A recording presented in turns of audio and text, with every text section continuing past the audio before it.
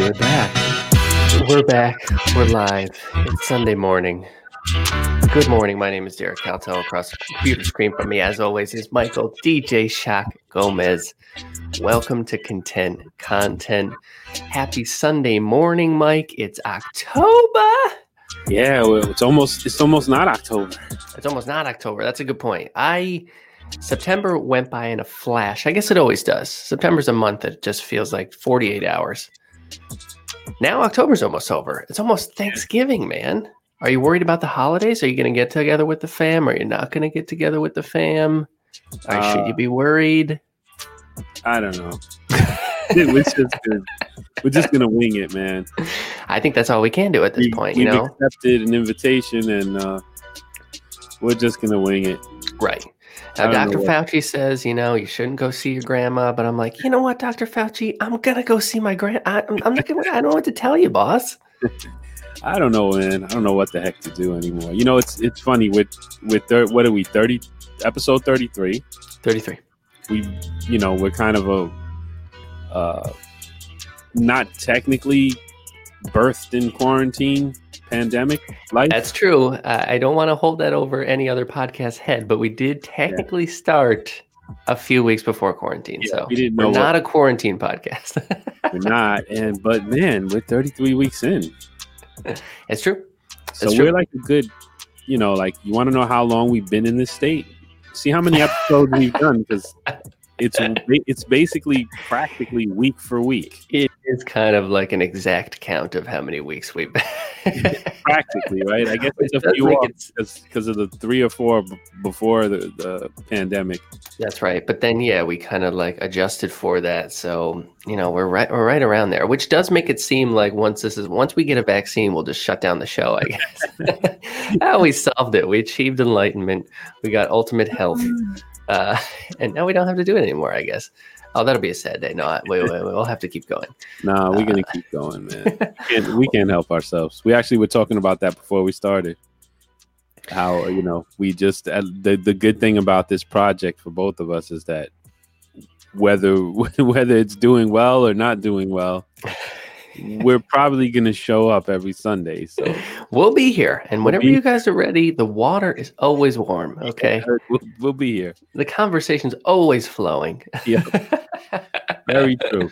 Well, speaking of which, Mike, I want to jump in here a little bit because we talked at the end of last week. I asked you the very difficult and very sort of humorous question of, do you think that an organization could emerge that would drive society in a more compassionate direction, given that most people... I loved your response to my response.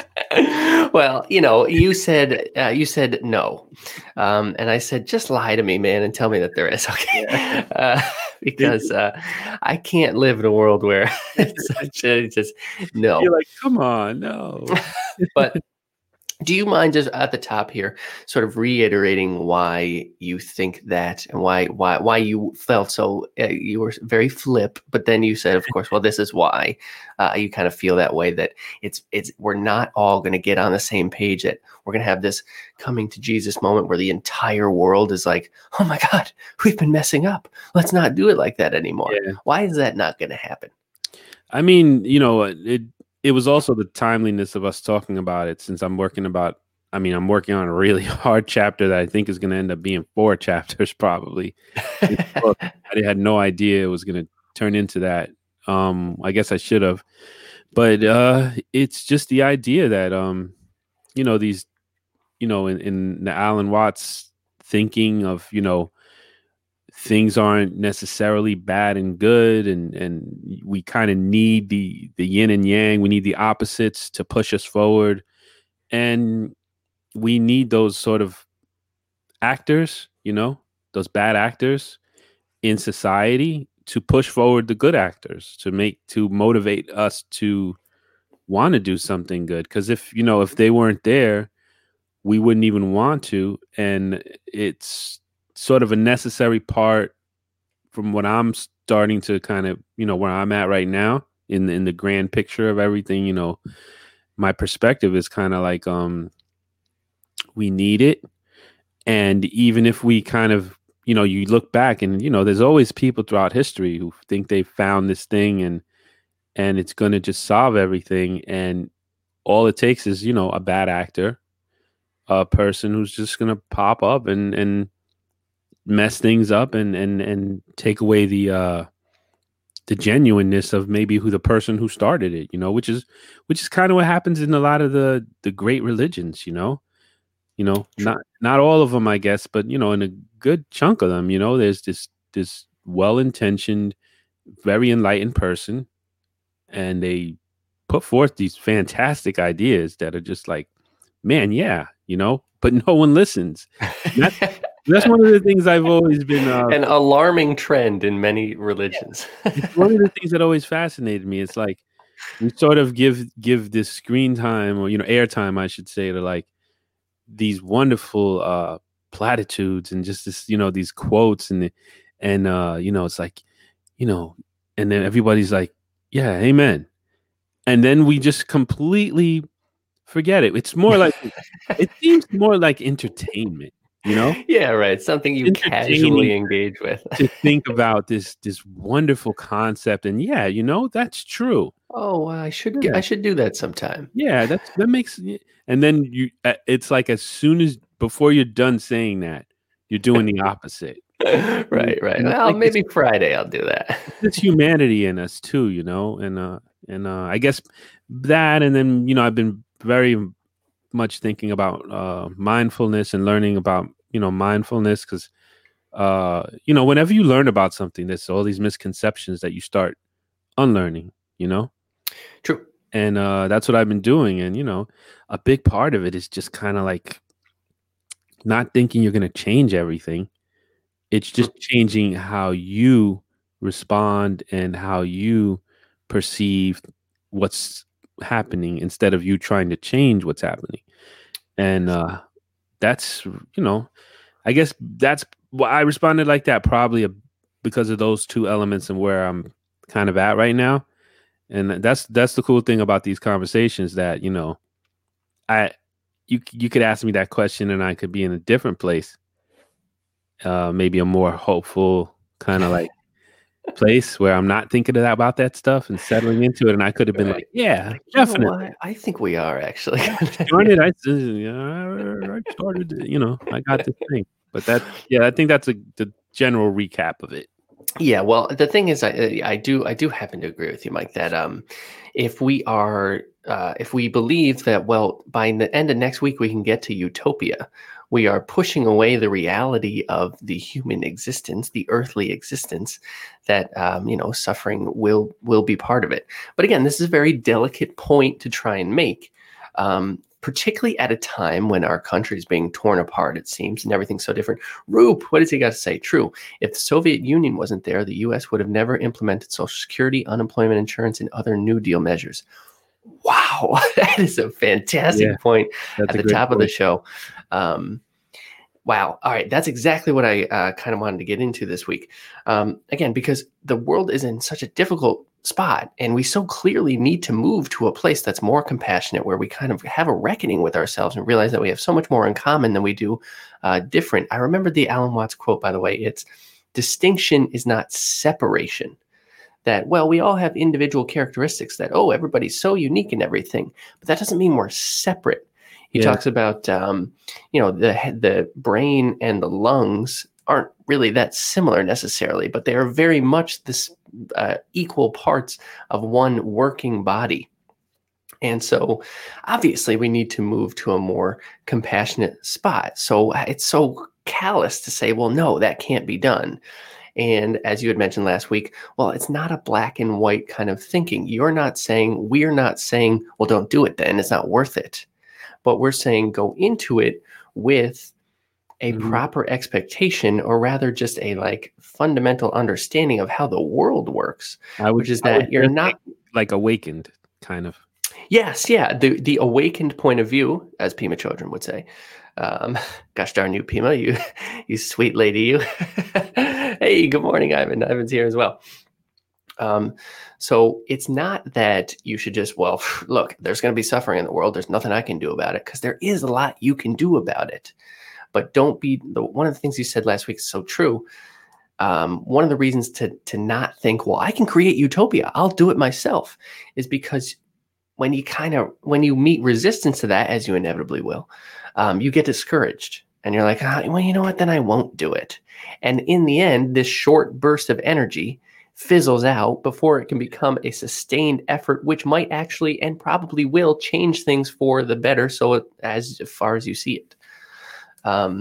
So I just wanted to read a passage. Of course, we've been going real heavy on the Alan Watts, and he's brilliant. I don't know what to tell you. If you're sick of him at home, you should read the book, man. I don't know what to tell you. There's more too. There's more books. Yeah, I've already ordered a couple more. I actually got another one this week too, man. I meant to say. Because it's a brilliant dude. It's a little bit longer of a passage, so I'll try and read it quickly. But I do think it is pertinent to this moment, especially when, again, so many people in our country and around the world feel like things need to change and that we need to fix a bunch of this wild stuff. So this is a passage from the book, Alan Watts. It is most important that this be understood by those concerned with civil rights, international peace, and the restraint of nuclear weapons. These are most undoubtedly causes to be backed with full vigor, but never in a spirit which fails to honor the opposition, or which regards it as entirely evil or insane. It is not without reason that the formal rules of boxing, judo, fencing, and even dueling require that the combatants salute each other before the engagement.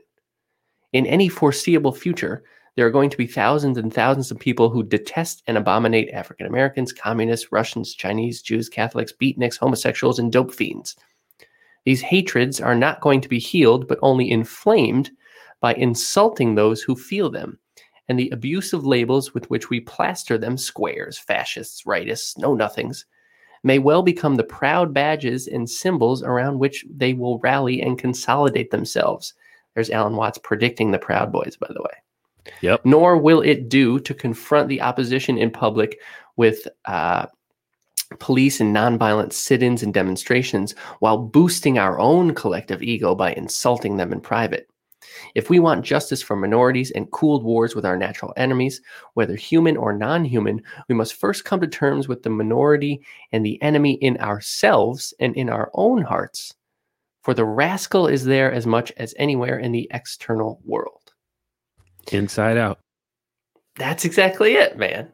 And the idea that if you don't have peace within yourself, I mean, this sounds very hokey, but if you don't have solidarity and peace within yourself, you cannot bring solidarity and peace out into the world. Yep. And again, that sounds kind of new agey, and it's like, well, how do I do that or whatever? Well, that's the thing, it's funny you said that because it makes me right away think, like a lot of people might hear that and say, well, how do I do that? Right. It's like you read my mind. Well, how do I do that? And right. I mean, I just would like to add, you do it intentionally. You do it on purpose. You do it. It's really hard. And, stay out of that news cycle. Read some books. Read some people from other times. Because one of the things I like about, looking at things like people like Watts is that it was a complete different time. But it's so relatable. He talks about newspapers maybe, or even the new book I bought, what was the one that you recommended? I can't remember the name of it. Oh, In Search of the Miraculous. Yeah, because he even goes at newspapers. And so it's kind of like just to, get outside of this limited point of view. If you're trapped in this time and space, if you're trapped in this news cycle, and if you're trapped in this thing, you know what I mean? And you got to pull away. You got to look a little bit around. And I think, through meditating, through prayer, through studying, looking at different things, through being excited about learning, it really does help, because I know I just wanted to say that. I didn't want to interrupt you, but it's just, I feel like a lot of people are going to say, well, yeah, okay, fine. But how do I do that? True. And you can. I mean, I'm not saying, don't get me wrong. I don't run around, like, oh, I'm perfect. Hell no. It's almost like as that increases, the opposition increases. Exactly, which is kind of the game. That's kind of what Watts is Yeah. mentioning there. Yeah. That the more effort you put in, for better or worse, the more resistance you will meet. So true. But that's okay. That shouldn't discourage you necessarily. And yeah, to the question, like, okay, well, how do I do that then? How do I become more still within myself? Um, there's no answer that applies to everyone. And if there were, the closest I could personally come to that is, well, you got to listen to yourself, man. And if you feel motivated to do X, Y, and Z, go for it. And don't be discouraged if you are met with resistance, given that, like you had said last week too, Alan Watts brings into, and with that passage as well, he's trying to say, this is a game.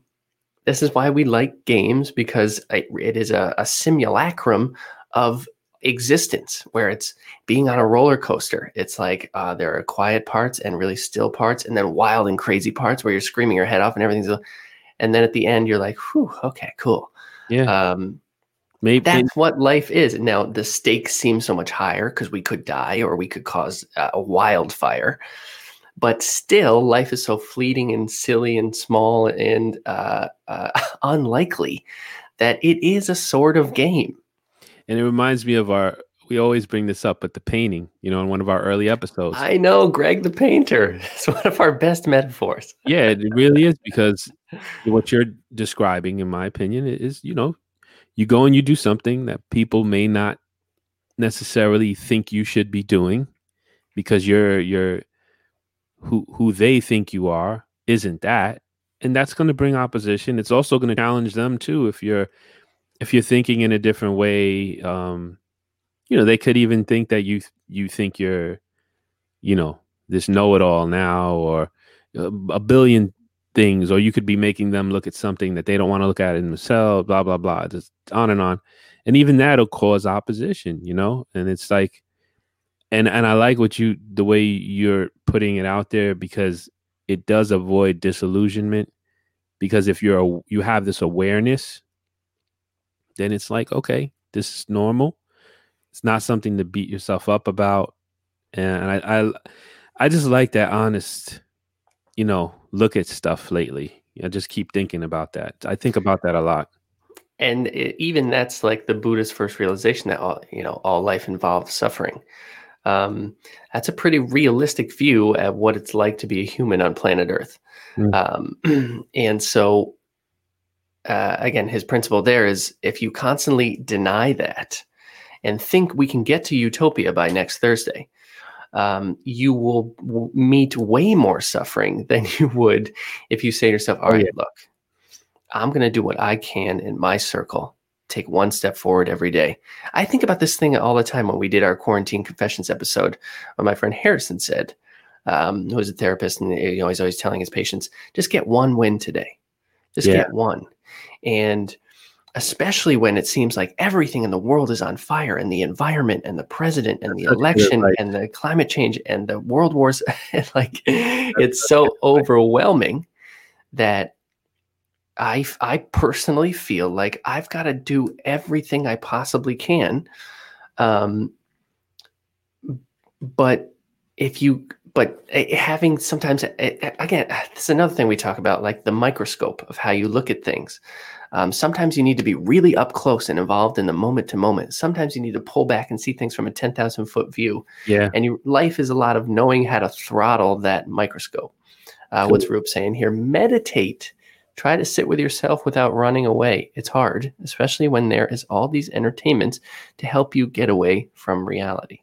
That's a great point. That is a very good point.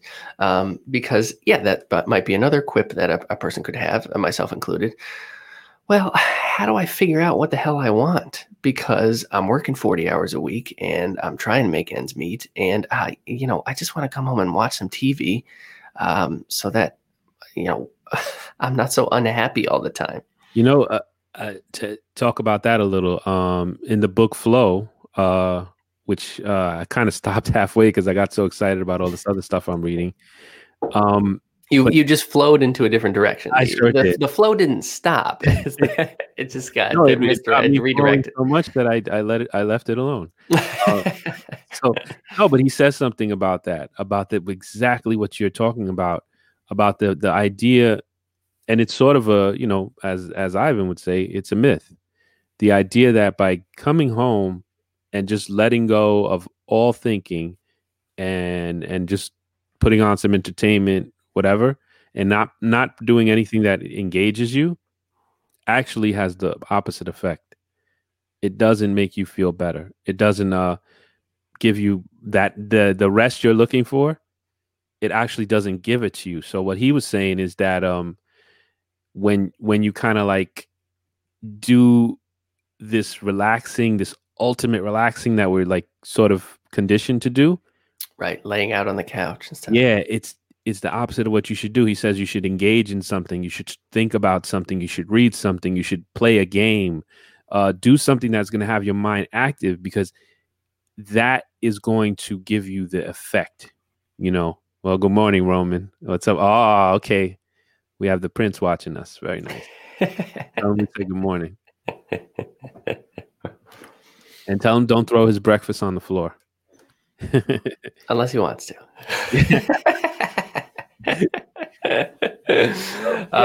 So that's something to think about too, right? I mean, we have this kind of like that programming, right? That absolutely that I deserve, and it also is sort of a sense of entitlement. Like, I worked hard, I deserve to, but you're not helping yourself necessarily. You really aren't. Right. And that's another kind of delicate point, because people do need to be more compassionate to themselves, which is, again, what Watts is kind of addressing there. You need to be compassionate to yourself before you can bring compassion out into the world. But like, now I'm seeing that Roop wrote mediate. Either he, I read it as meditate. Now maybe he meditate. Okay, I don't know. Roop, you can comment and clarify. I just had a moment of silence where I was reading. Oh shit! Maybe he meant mediate. Mediation is also important as well if you're in a dispute. So you can be in a dispute with yourself. That's right. Mediate via meditation. Yeah. Yes, this is good. No, this is bad. No, you're a great guy. No, you're awful. It's just, I constantly mediate between myself, or as it is, but that's true. Yeah, maybe I don't know, but that's part of meditating. So I'm like, okay, shut up. You shut up too. Everybody be quiet. Everybody be quiet for a second here. We can argue after. Let me say this, and this is again, as with so many things in the show, I'm saying this so that I will hopefully do it. With meditation, it's like it's 10 minutes, man. It's 10 minutes. And if you don't have 10 minutes to yourself, you got to rearrange that schedule, man. Yeah. You're booking yourself too tight. And I would even dare say it's better to just listen. My experience. I don't know if I shared it on air, but I think 10 minutes is better than an hour. That's right. That's right. Because you went in hard on a meditation session, and saw some stuff you couldn't unsee. Yeah, no, because I think it's better to do 10 minutes. It's more balanced in the life that we're living. If you do an hour, and like after that hour, you really dig in. You really get this peace. You really just like that time I was in nature.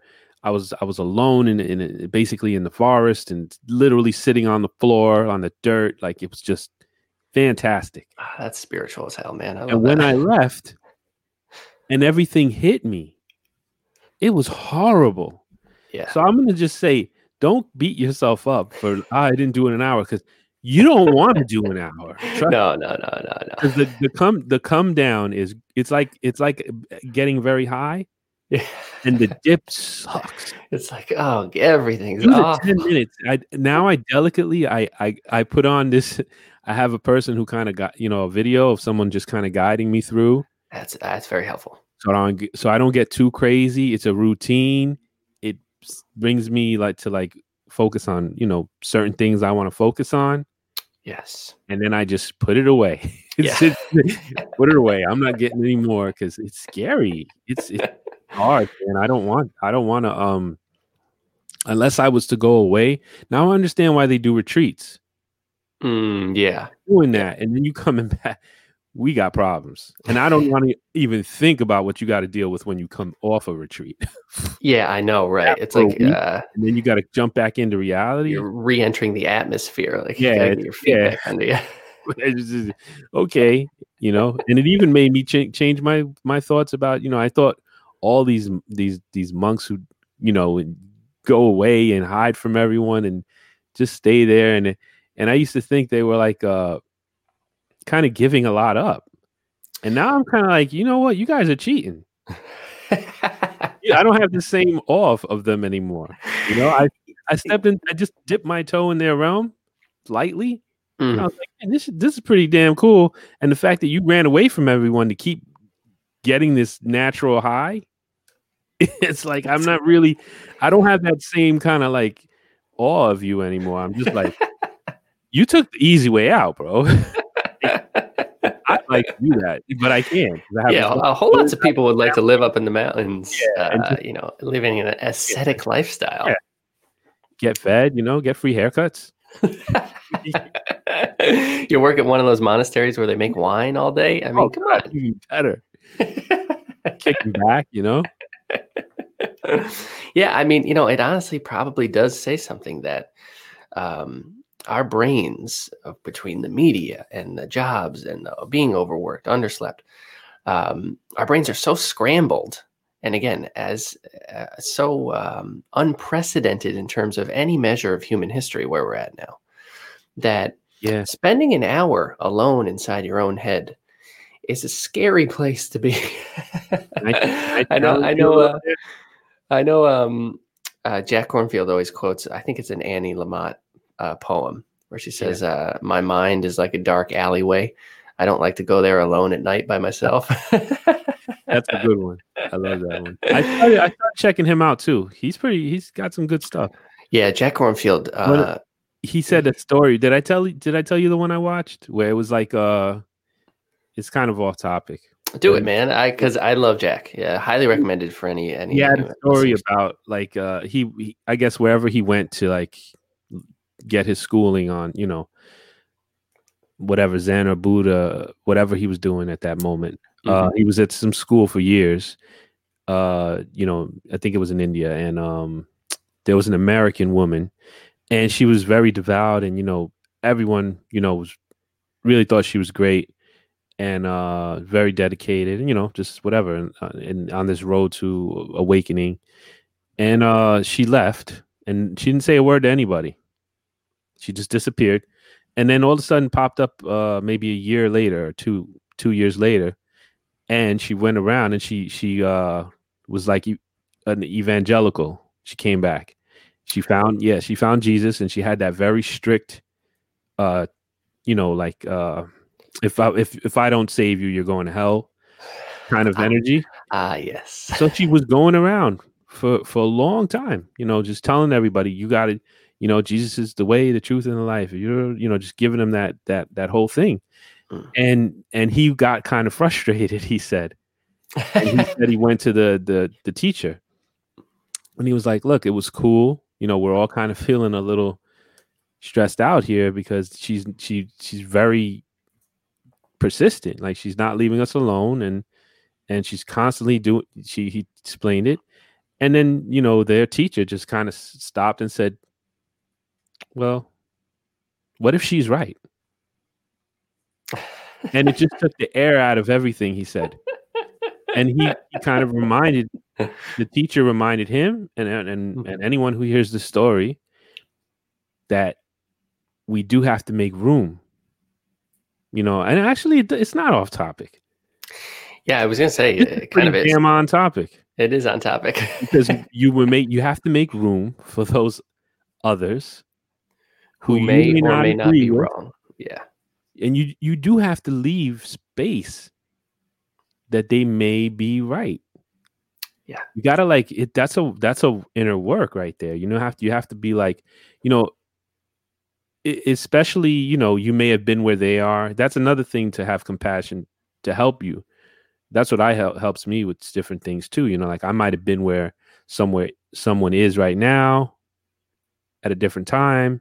Whatever you can pull in to just kind of like, okay, this person's not an idiot. Let me just, feel them out and, have a conversation, revelation through conversation, and that's something too, to think about in this polarized time. I think that's important. I've been really, I had like, even if you get into a Facebook back and forth comment thing, about an issue, like the other day I did, because someone sparked my theological, stuff. And I was like, well, this, and we went back and forth, and I learned something, even though that person didn't have the same spirit I did, as I think, as far as really just trying to like learn about it and like, wait a second, because that's the kind of conversation I was coming from an angle like, wait, if that's true, where's your source? I'm very interesting development, because I'm starting to look at that stuff differently now, like not so much like what's right or what's wrong. And I think that's something to apply to life, not so much what's right and what's wrong, but wow, how did you come to that conclusion? Like let's even to the point of a very fringe group that's got these extreme beliefs.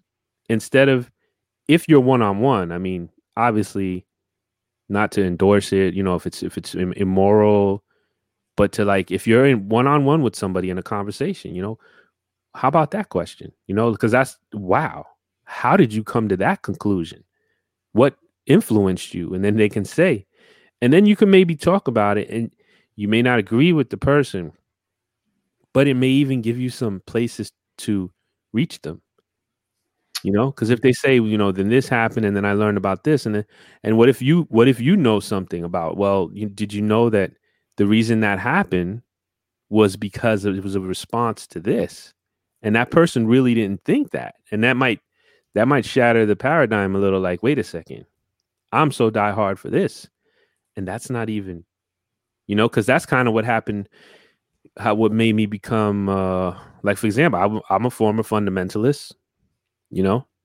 So what made me pull back from that was learning, and someone may be challenging something, and someone saying something, and me being like, really? Is that true? Because if that's true, then this can't be true. And then it went from being a literalist to a biblicist, is another term people use, to not, to completely different interpretation and reading of the sacred text, which even opened me up to more. And I think that's super important, to have these conversations, not so much to be right or to win. We can't help it with this. It's my pet peeve, splitting thinking, man. Yes, thinking is such a... And as certain as we may be about whatever conviction that we have, it is incredibly important to leave that little bit of space that you're talking about, even if it's something, one of your own beliefs or a belief that someone else may have.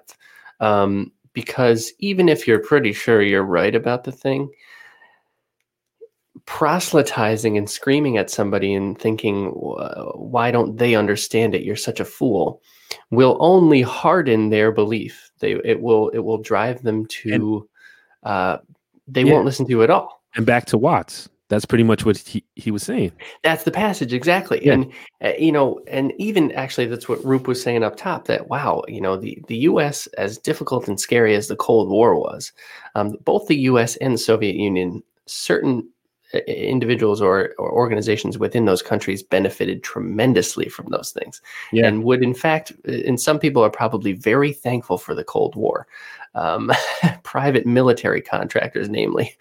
but that's what Watts is mentioning, and it's another thing he mentions a little bit later in the book is, a person who's a judge should be very thankful for criminals, because you are only a judge in contrast with a criminal. If there were no criminals, nobody committed any crimes, you're out of a job, bud. Yeah, and You also, know? And of course, so many people, and rightfully so, define themselves by their work or take pride in their work. So if there aren't criminals coming in every day, who are you? You're just a useless person. You got nothing to say and no opinion that matters. well, something that just popped in my head, which is what I love about us talking, is that this is the revelation to conversation, is that I think that the power that we have to imagine, it's like the John Lennon, imagine all the people, is kind of what gets in the way. I never thought of that. Like, because we have this power to actually imagine peace, complete love, complete compassion, everyone just getting along. Imagine no religion, imagine no this, imagine, like, we have the power to imagine that. Yeah, which is sort of what gets in the way of us actually being in this kind of mud,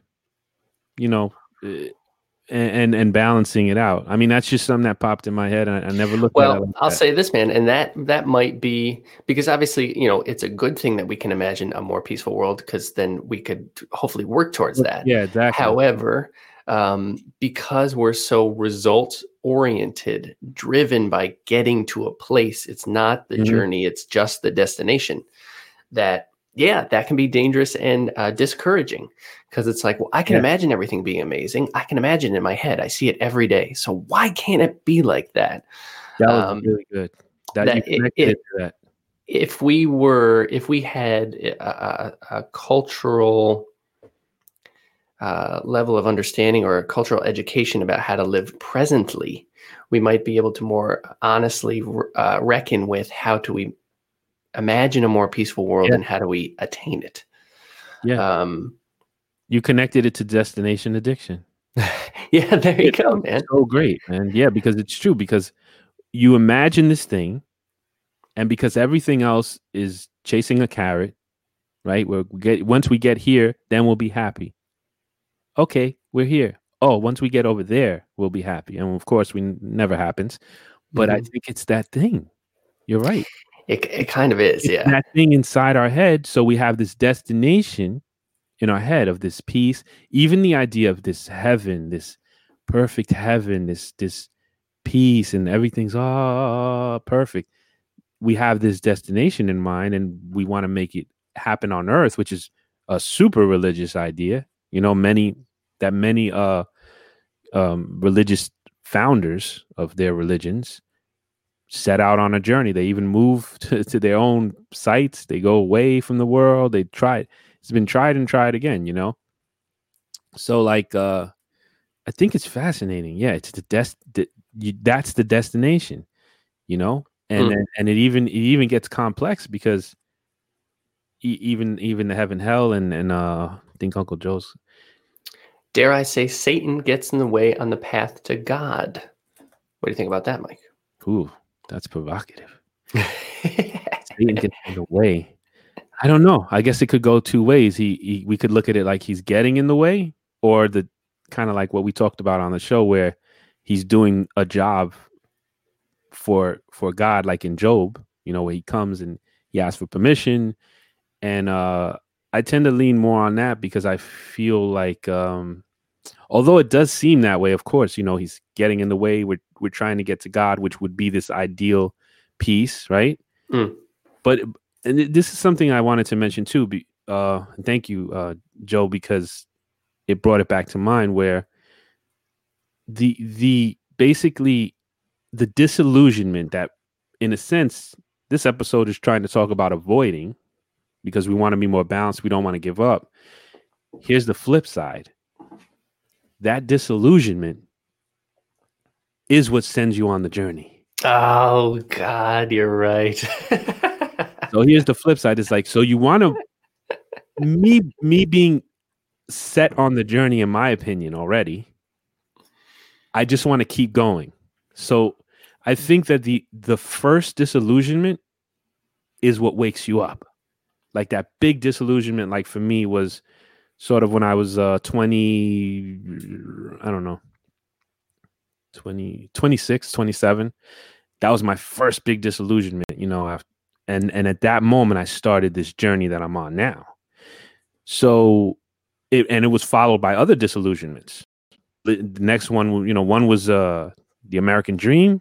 Then came the disillusionment with religion, and I'm probably going to have other ones, right? But those are necessary, but not being overcome and drained by the disillusion and to keep going and accept it is kind of like this balance I think we need to strike. And I'm glad that that comment triggered that, because everyone's on a different place. And I think it's important for us in the show to try to, like as much as we can. It's hard because I'm here. I'm looking here. Remember my stupid eyebrow thing. I'm looking here, Joe's looking here. Derek's looking here. Right. So it's like, yeah, we're always going to be looking, but let's not forget that another time we were looking somewhere else. And that's what I'm saying. And that to help the person who's in a different place at the moment, who's maybe didn't get disillusioned yet. Maybe they're starting to, they're just awakening, or maybe they've been disillusioned so many times that they're like, oh, I'm so sick of this, and that's the message I think that's valuable today. To don't be sick of it. Don't be upset about it. Realize it's a part of it. And then realize you don't want to like mess yourself up, and be kind to yourself and be kind to the process, and understand that it has to be there. It's like it's just a bunch of stuff. Yeah, I mean, that's what I would say about that comment too, is like Satan is on the path, and that's the recognition. That's Buddha's there is always suffering. Thinking that Satan won't be on the path is how Satan gets you, because he sneaks up behind you. Yeah. He's not there. He's on the path, man, but the path isn't going anywhere. So you can find your each individual way to maneuver that as best you can. And I say this all the time because I really do love it. And it's kind of a difficult teaching to ingest, but that suffering is grace. Even better than myself, Mike, that the difficulties in life are the very things that shape you into who you ultimately become. And, we always have a striving, a sort of idealized version of ourselves and what we would like to be. I always say the Beatles just wanted to be the Everly Brothers, which a lot of people would say, well, who the hell's the Everly Brothers? But when they were coming up, they were like, that's the coolest thing we could possibly be. And they messed it up. They weren't exactly like the Everly Brothers, but what they became, is pretty good too. Conan O'Brien just wanted to be Johnny Carson. He's not Johnny Carson. It didn't work out. But he's Conan. People love him. He's amazing. Yeah. And so in meeting suffering along the path, and it's difficult. It's very easy for us to say in an abstract manner here, Mike, well, when you meet suffering, you got to push through it. And then somebody say, yeah, well, guess what? My uncle died, and that sucks. My grandmother passed away, and it was horrible. And to that, I would say, yeah, I agree. Yeah. I think that I'm so glad you said that, because I've been thinking about something, and not to cut you, but no, go ahead. It's like, it's super important to balance that too. And I'm glad you're touching on it, because it's not just, getting Pima on them all the time. Sometimes you got to just hurt. Sorry, I got to throw Uncle Joe up. No, Joe, I wasn't talking about you. When I said uncle, I was like, oh, Joe's going to be upset by that. Joe wants to live, man. He's very much alive. He's so alive. So I think, it's not always the Pima way, It's not always, grab it, invite them in. Sometimes you got to just hurt, be broken, and I'm so glad you said that, because it's something I thought about too, because I've been so focused on the Pima side of things that I forgot that sometimes you just got to be broken. Like, you got to be disillusioned. You got to get wrecked. You got to be at zero. It happens. It's a part of the process. The leaves fall. Yes. They gotta fall sometimes. Right. You gotta be broken sometimes. And to somebody in that spot, however life has put them there, I would like to bring up again the Buddha's 2 arrows, which is the first arrow is circumstance. Life is 10,000 joys, 10,000 sorrows. Things are going to happen that are going to be difficult because we're on planet Earth. That's a blade of grass experience the same way. But the second arrow would be the suffering that you do to yourself, where you think, this is my fault. I could have stopped this. If I wasn't so very well, that whip. The whip. I'll never get rid of it, Mike. Okay. I'm not getting rid of mine. But if I was different, this is all I'll never feel this. But if I could only just, that stuff is, look, man, again, life is 10,000 toys and 10,000 sorrows. These things occur. It's about how we react and reckon with them. And it's not, to quote one of your favorite movies, Mike, it's not your fault. Okay. Yep. It's not your fault. It's not your fault. With me. Not you, man. It's not your fault. It's not your fault, boy. But yes, I think of it all the time, and it is a helpful when life is being annoying or difficult or depressing. Suffering is grace. That it is. These difficult that you can't have mountains without valleys. Again, I like to look at nature for all the answers in the world because I think they're out there. And that, again, this even ties in with the idea of trying to reach utopia and our point up top, that you can't have left without right. You can't have tasty food without being hungry. This is the earthly game that we engage in. And being completely certain and not allowing any space for any, it's like, when we've mentioned this before too, but like when Buddha became enlightened, when he had this moment where it's like, galaxy brain, I get it all. Everything makes perfect sense. He then didn't just like sit under the Bodhi tree with light pouring out of his head and he never experienced anything ever again. That according to the ancient texts, if an individual would become quote unquote enlightened, you still experience the pleasures and pains of life. It's not like your every moment is like ecstatic, unbelievable. It's that you're not attached. You've not gotten rid of that first Buddha's arrow because you're on planet Earth and it's the way it is. But you've gotten rid of the second one. You've gotten rid of the whip. It's basically what the Buddha did. He threw his whip away, man. Which I think he's a fool for that. I would never do that. The whip is the bomb. Is the bomb thing to get rid of. It really is. And actually, you know what? Something I wrote down after I did meditate a little this morning, and I've been thinking, and it goes right with what you're saying. I wasn't going to mention it, but then when you said that, I was like, yeah, this goes perfectly. It's about the 2 wolves. That story where, in case anyone's never heard it, it's basically a young girl asks her grandmother, grandma, how did she's her grandma's super awesome, lives life to the fullest. It's like, how do you do it? How did you do it? And she says, well, I realized that inside me, I have 2 wolves. One is love and one is hate. Whichever one I feed becomes stronger. Mm-hmm. And this ties in with mindfulness crazily, because what you practice becomes stronger. Yeah. And the reason I think this ties in is like, I looked at 2 sides of it this morning. Like, mindfulness isn't about changing. This is a quote. I don't remember the person's name, but mindfulness isn't about changing our experience. It's about relating to it differently. And I think that's very connected to what we're getting at. Yes. Versus, and this is my little input, just to help me understand it, trying to control uncontrollable, which is going to lead to frustration and anger, right?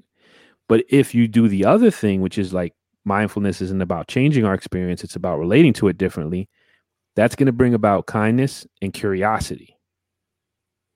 Mm-hmm. Because if you're looking at things that way, those are natural fruits of that.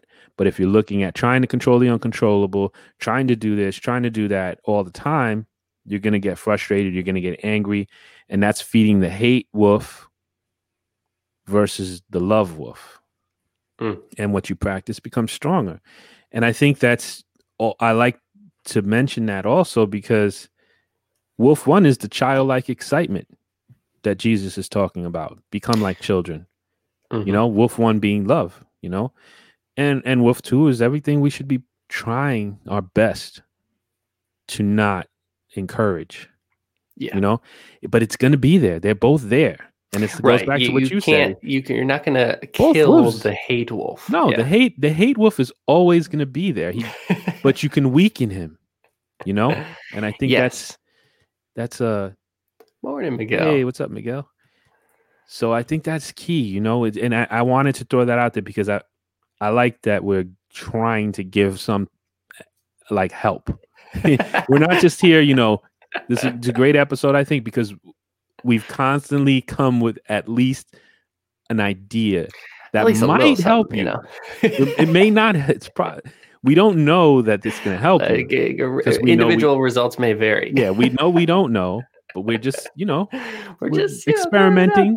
We're like a couple guys in the laboratory of the mind, and we got the Bunsen burners out this morning. Yeah, we're just and this when I added this, it helped a little. That's all we're doing.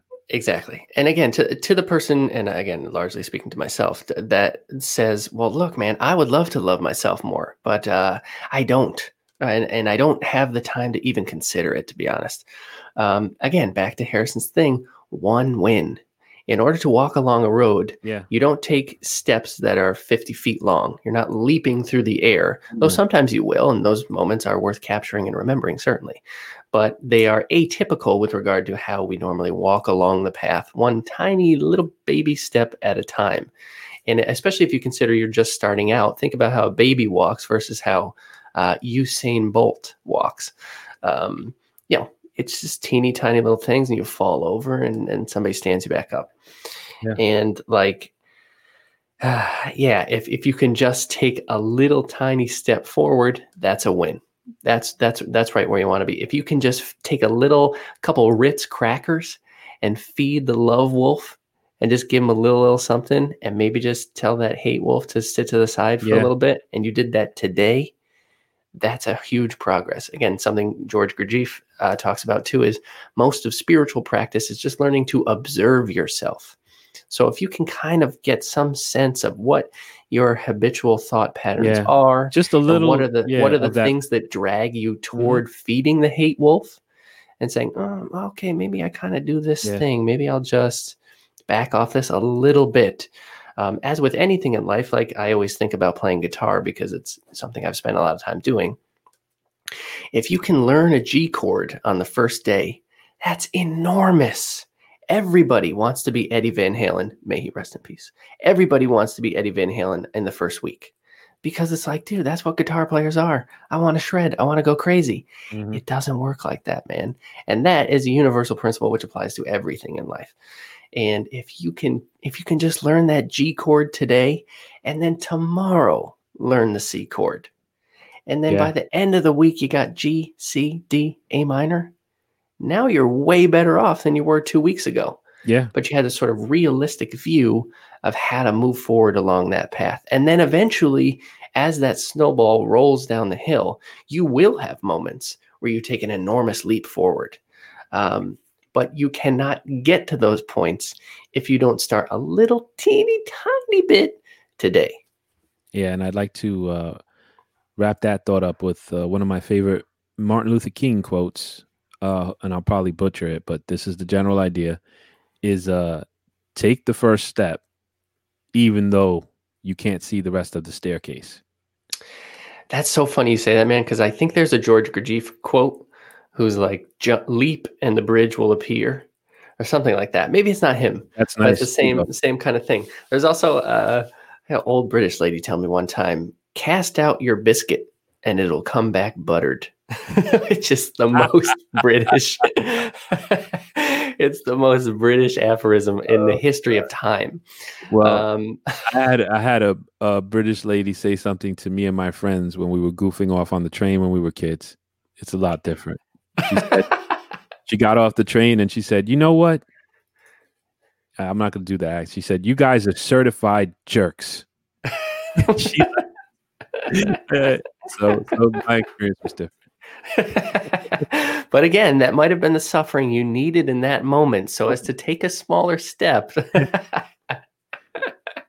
Yes. Yeah. And Joe, with a similar point, in order to fly, one must learn to crawl, then walk. One cannot fly into flying. One cannot fly into flying. Precisely. That's a good one. And yeah, I oftentimes on the show, I worry that we're being too flip, or that we're not taking things serious enough, or that it's easy for us to talk about these things in the abstract. But let's be honest, when we get out into Monday morning, things still suck. Yeah.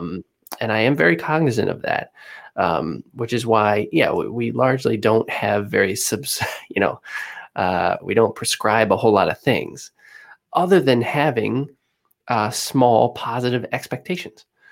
And I want to change the world too, man. I really, really want to get out there.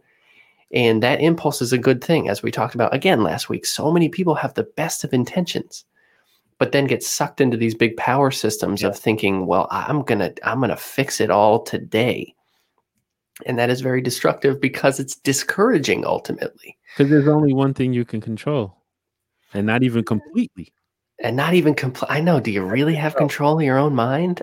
You don't even have complete control, but you have some real influence in it, and there are things you can actively do, because that's one of the difficulties in meditation. It's like the lady I've been listening to, I gotta find out her name, but she says, she's like really calm, and she's like, and the mind is like a little puppy dog.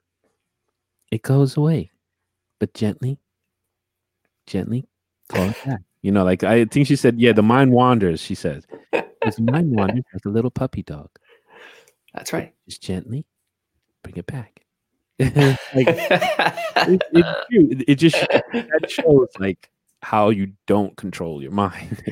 That's true. You really don't even have control of that, but I think that's a growth in our thought, to me at least, that you not necessarily you really don't. And that's what I'm learning too from this mindfulness stuff. You don't have control, but there's a lot of stuff you can do to influence what you don't even have control over, because what you practice becomes stronger. Yes. So there's stuff we can do. We're never going to get to this, nirvana type of thing, or this like very utopia. I like what Joe said. He said there's two utopias: the one that we envision and the one that we kind of know doesn't exist, something like that. Yeah, probably messed it up a little, but that was the general idea. And I thought that was pretty good, because it's true.